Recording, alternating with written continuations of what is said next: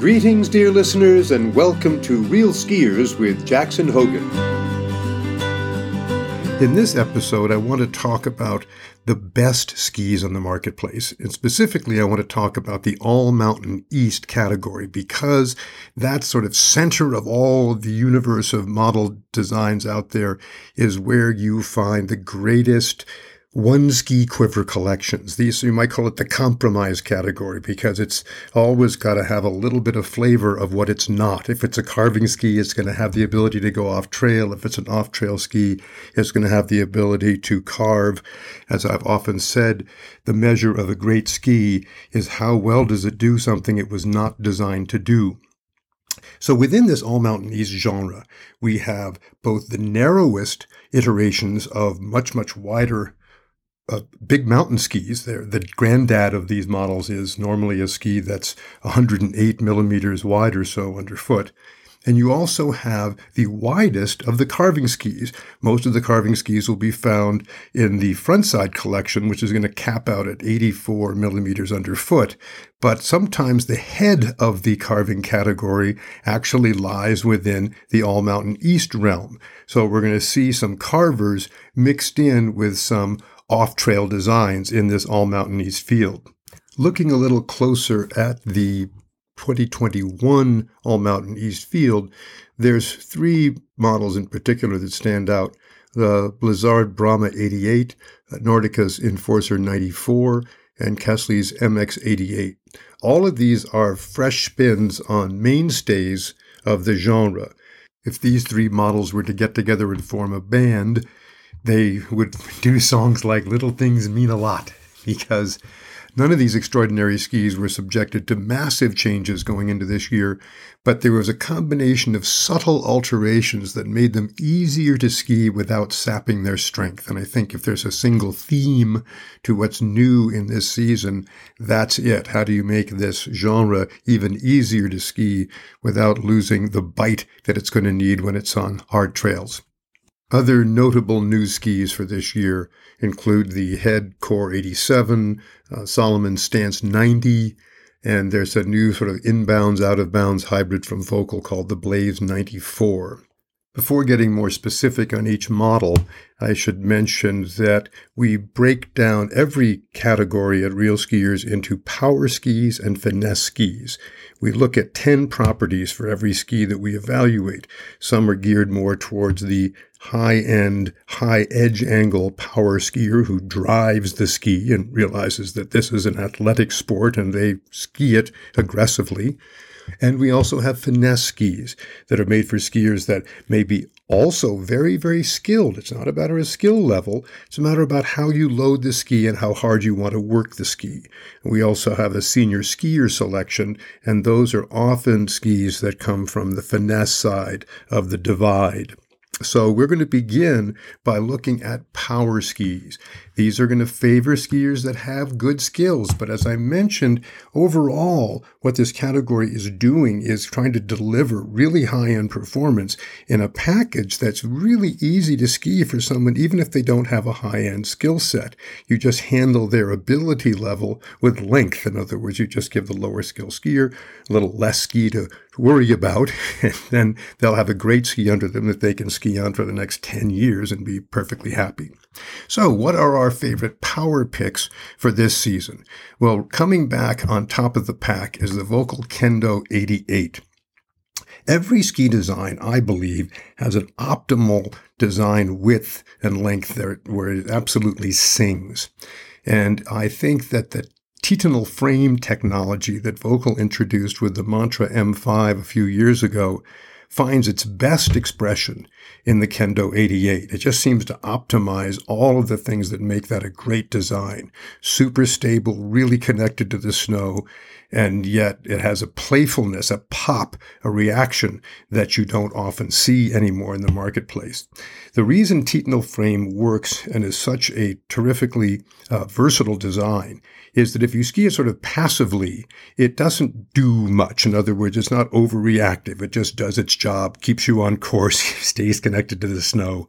But if you tilt it to a higher edge angle and you drive it, you're going to get a pop off the ski. And this has been combined in the Volkl Kendo with a side cut that is variable. In other words, it's one radius up in the forebody, it's another tighter radius underfoot, and yet it's the third radius at the tail. The purpose of that is it allows the skier to manage turn radius with edge angle. Now, to some degree or other, you do that with all shape ski side cuts. But here, because the side cut is deliberately altered, it's more dramatic, so that I notice as soon as I get to a certain height of my edge angle that if I load the ski, then I'm going to get a much tighter radius turn than if I stood taller on the ski, didn't extend my legs as far away from my body, and didn't try to drive the center of the ski as hard. So one of the reasons you end up with a top score is because you have the biggest envelope of behavior. And with the Kendo 88 from Volkl, you get a ski that has superlative hard snow characteristics, skis basically like it was a fully cambered ski, although it is not. It is double rockered, although subtly, so it doesn't draw attention to the rockers, but they're there doing their job, keeping you from skewering a mogul when you're ripping along in broken snow. It has a lot of energy for a modern ski. In other words, it gives back the energy you put into it. It had a near perfect score of 9.75 out of 10 for rebound turn finish, which in the modern market is almost unheard of. Ski number 2 in our hit parade is new this year, or almost new. It's the Brahma 88. The Brahma's been around in the Blizzard line for years, but this year they changed the core composition to something that they call True Blend, which micromanages the location of denser woods throughout the core so that you end up with a very smooth flexing ski. As I mentioned in my preamble, the Brahma 88 is one of the skis that really stood out in this year's testing, and I think we would give it the most improved award in that while the Brahma's always been a strong ski, it hasn't always been an accessible ski to skiers of lower skills, nor was it the smoothest ski, in my estimation, in how it handled off-trail conditions, although it was good at it. Don't get me wrong. I'm in love with its big brother, the Bonafide, so this is not a reflection on something I'm trying to downsell in the Brahma 88 of prior generations. But this Brahma is it's more sweetheart. It's more beautiful. It's easier to ski. One of the characteristics of all of the new Blizzards for this year, and that includes the Bonafide 97, is that each size is more specifically targeted in terms of where the baseline changes from camber to a rockered area. The skis are modeled more carefully as though each length were itself its own model. It may be the best way to explain it. So length selection becomes really important now, not because you're going to get a wrong ski, but because there's such optimization being done around each length that if you match it up properly with your mass and your aggression level, you're going to end up with a ski that feels as if it was made just for you.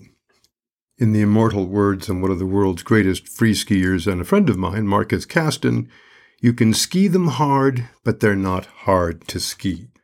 The next ski in our power rankings is the number 1 ski in our finesse rankings, but we have to choose one side or the other, and it's more a power ski than it is a finesse ski, even though when we look at all of the skis we looked at in this category, and we looked at a lot, this ski was the easiest ski to ski. It was like it was intuitive. It knew what you wanted to do. I can remember a run at Mammoth where I went through some wildly variable terrain, and it's as though the ski anticipated my every move. It just seemed such a natural acrobat, and felt like you were in such good hands that nothing really could possibly go wrong. They were such an intuitive ski. You just tip it and it's on edge and you're off and rolling. There's no complication to it. There's nothing about it that isn't as fluid as skiing itself. The rocker camber intersections are indetectable so that the ski feels fully cambered, fully connected to the snow. One of the guys that I ski with a lot is Theron Lee, and Theron is a fantastic race coach, and he skis with a racer's sort of compressed body style, and his body type is also quite different from mine. But the point is that Theron loved these skis, and I loved these skis, and with two people have different skiing styles and different body types and different ways of attacking the mountain, both come away saying that this is an incredible all-mountain ski characterized by stability and most of all by smoothness and quickness on and off the edge. Then you know that you've got a terrific sort of chameleon-esque ski that can be whatever a pilot wants it to be. We gave the Enforcer 94 a silver skier selection, not because it's particularly suited to the AARP population, but because it's suited to any and all members of the skiing public, a ski with perhaps one of the largest performance envelopes we've ever encountered. Number 4 in our power rankings was another Nordica Enforcer, this time the Nordica Enforcer 88. This was the last of the Enforcers to be introduced in the line, the baby Enforcer, if you will, since Daddy is in fact 100 millimeters underfoot, and you can get Enforcers that are 115 millimeters underfoot if you're so inclined. So this is very definitely the skinniest Enforcer extant.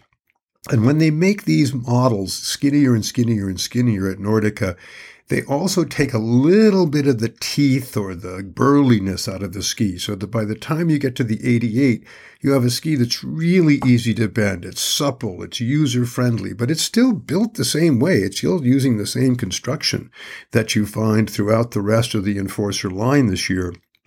But this ski has been just made a little bit easier, I think, for anybody to ski, and it gives an incredible range of versatility again. It's one of the hallmarks of this genre. One of the things you're looking for in an all-mountain east ski is the ability to go absolutely anywhere and ski in absolutely any condition. And one of the testimonials to that vis-a-vis the Enforcer 88 comes from a snowbird instructor and patrolman and guide and all around everything, Ed Chauner. When I shared a lift ride with Ed last winter, he went on and on about how the Enforcer 88 did everything he needed it to do, took him everywhere he needed to go on this massive mountain, and whether he's instructing or patrolling or guiding or pulling a sled or whatever he's got to do, this ski gets it done. And I can't think of a better compliment to a ski's overall ability to take a skier over any mountain in any terrain than Ed's endorsement of the Enforcer 88. By the way, a lot of skis in this genre are fixated on medium to long radius turns, but the Enforcer 88, I find, is extremely amenable to short radius turns. And in fact, I think it had the highest short radius turn scores of any ski in the all-mountain east genre. Now we get to power ski number 5 in the all-mountain east genre, and I almost have to laugh because it's the Kesley MX88, which is an incredibly powerful ski. It just goes to show the difficulty of presenting how closely these skis are aligned in terms of quality. For the Kesley to be number 5 in any ranking is kind of ridiculous because its quality is impeccable, its performance is out of this world, and the better the skier that you are, the more that you'll appreciate them because they continue to absolutely hum at Mach Schnell. You can get them in lengths down to 159 up to 187, so you can get almost any range of ability covered somewhere in that mix. You don't have to say the MX88's only for experts just because that's whom it's best for. Experts always get the most out of a ski compared to lower skill set skiers. You just handle the skill requirement with a length requirement. So lower skill skiers just get an MX88 in a shorter length. And what are you getting? An absolutely exquisite construction, a little lighter than the MX89 it replaces because they switched from silver birch to poplar in the core, and they probably thinned out their very thick titanal laminates that they are fond of using at Kesley to keep their skis super quiet at speed. You're also getting with Kesley a meticulously made ski. The base finish coming out of their new Czech factory is absolutely extraordinary. You can put a file on it, but you'll probably only make it worse. I would definitely ski an MX88 before I thought about tweaking its base tune in one fashion or another.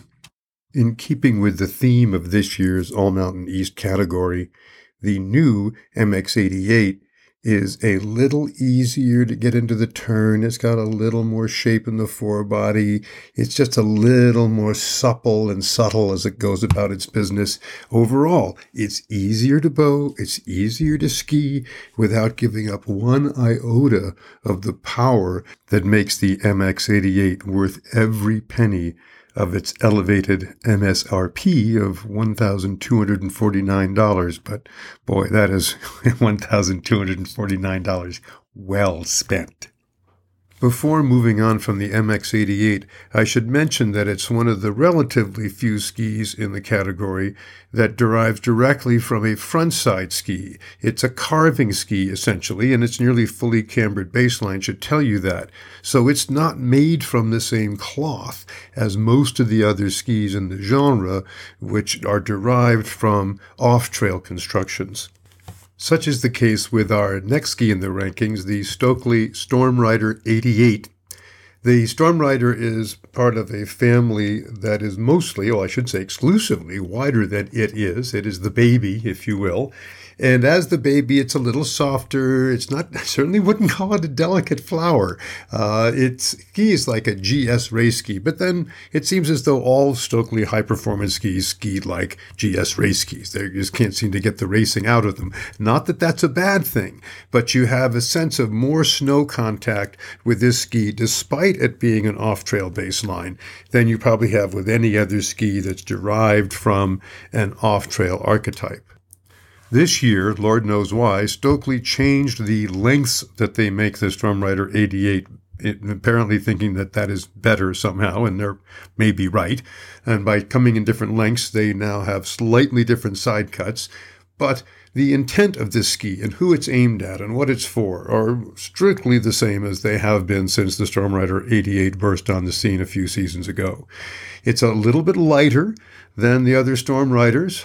It still doesn't ski light, though. It skis like a really strong ski. I think everybody comments on its sort of long radius prowess because it handles speed so well.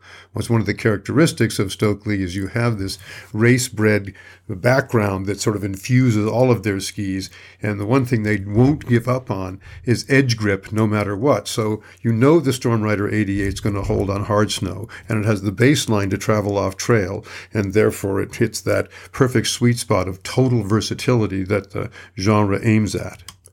The next ski in our hit parade is the least well-known, but it deserves to be better known to a wider audience of skiers because what Liberty has done now with their new vertical metal technology is really outstanding.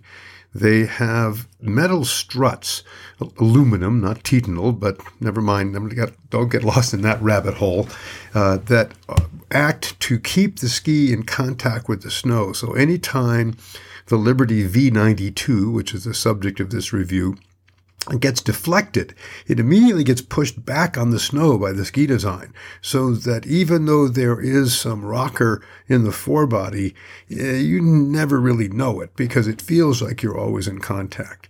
It also feels always intuitive. There's something about the Liberty V series that just seems easy to ski because the ski never fights whatever it is you want to do. It lets you do anything. Yes, the turn radius on this ski is a medium to slightly longer turn radius, if you will, compared to some other skis in the genre, perhaps. But it doesn't ski as though it were finicky. It doesn't act like it's not going to do short radius turns. It's in fact very easy to turn. If you want to keep making short radius turns, I'm sure it'll do it all day. It has a large speed range. Therefore, it should be amenable to virtually any ability. It's a smooth, quiet, cruising ski that basically has the ability to adapt to its user so that no matter who gets on it, it feels natural to them. If you're a reasonably skilled skier who's been out of the sport for a while, the V92 makes a great re-entry vehicle, if you will, because it won't feel like you have to adapt to a new technique or ski these newfangled skis in some funny modern way. You can ski them any way you want. You can ski them with old school feet together technique or wider stance or however you want to turn them, they're ready to do it the way you want to do it. So you don't have to come back to the sport but then relearn it in order to work on some sort of newfangled technology. Yes, it is newfangled technology, but don't let that stop you from enjoying the Liberty V92. The next recommended ski in our lineup is the Fischer RC1 86 GT. This is a frontside ski, essentially, that has migrated up into the all-mountain East genre by dint of its waist width and its place in its product family, all of which are narrower than it. So this is a carving ski that is inhabiting our all-mountain East genre. And it has a lot of carving ski traits. It is a fully cambered ski. It's plastered to the snow. It has wood and metal with 0.4 millimeter sheets top and bottom. And it's therefore a real deal carving ski that you can take off trail by dint of its shape. Like all Austrian brands, Fischer is obsessed with edge grip on hard snow, otherwise known as racing, so there's a little bit of race ski in all of their non-race collection. And I think that's evident in the RC186 GT, that while it will go off trail, it never really loses its aptitude or interest in carving and maintaining snow contact and driving through the snow that's in front of it rather than trying to float over the top of it. If your ratio of on-trail skiing to off-trail skiing, while striving to be 50-50, is actually more like 80-20 in favor of on-trail, then a ski like the Fischer RC186 GT is for you, because it allows you to get the most out of your on-trail experience. And if you get a foot of snow, great, it can handle it no problem. After all, 86 millimeters underfoot is still, compared to what skis used to be, a very wide ski. So it can handle off-trail conditions despite being essentially, and by personality, an on-trail ski. Those are our top power picks. We now turn our attention to our finesse favorites, what I call the friendly fraternity. Sorry, dear listeners, but I can see by the frantically waving arms of my sound engineer that once again I have exceeded my target length and perhaps have strained the limits of your kind indulgence as well. I'll be back soon with 9 reviews of the best finesse all-mountain East skis of 2021. Until then, this has been Real Skiers with Jackson Hogan. Thanks for listening.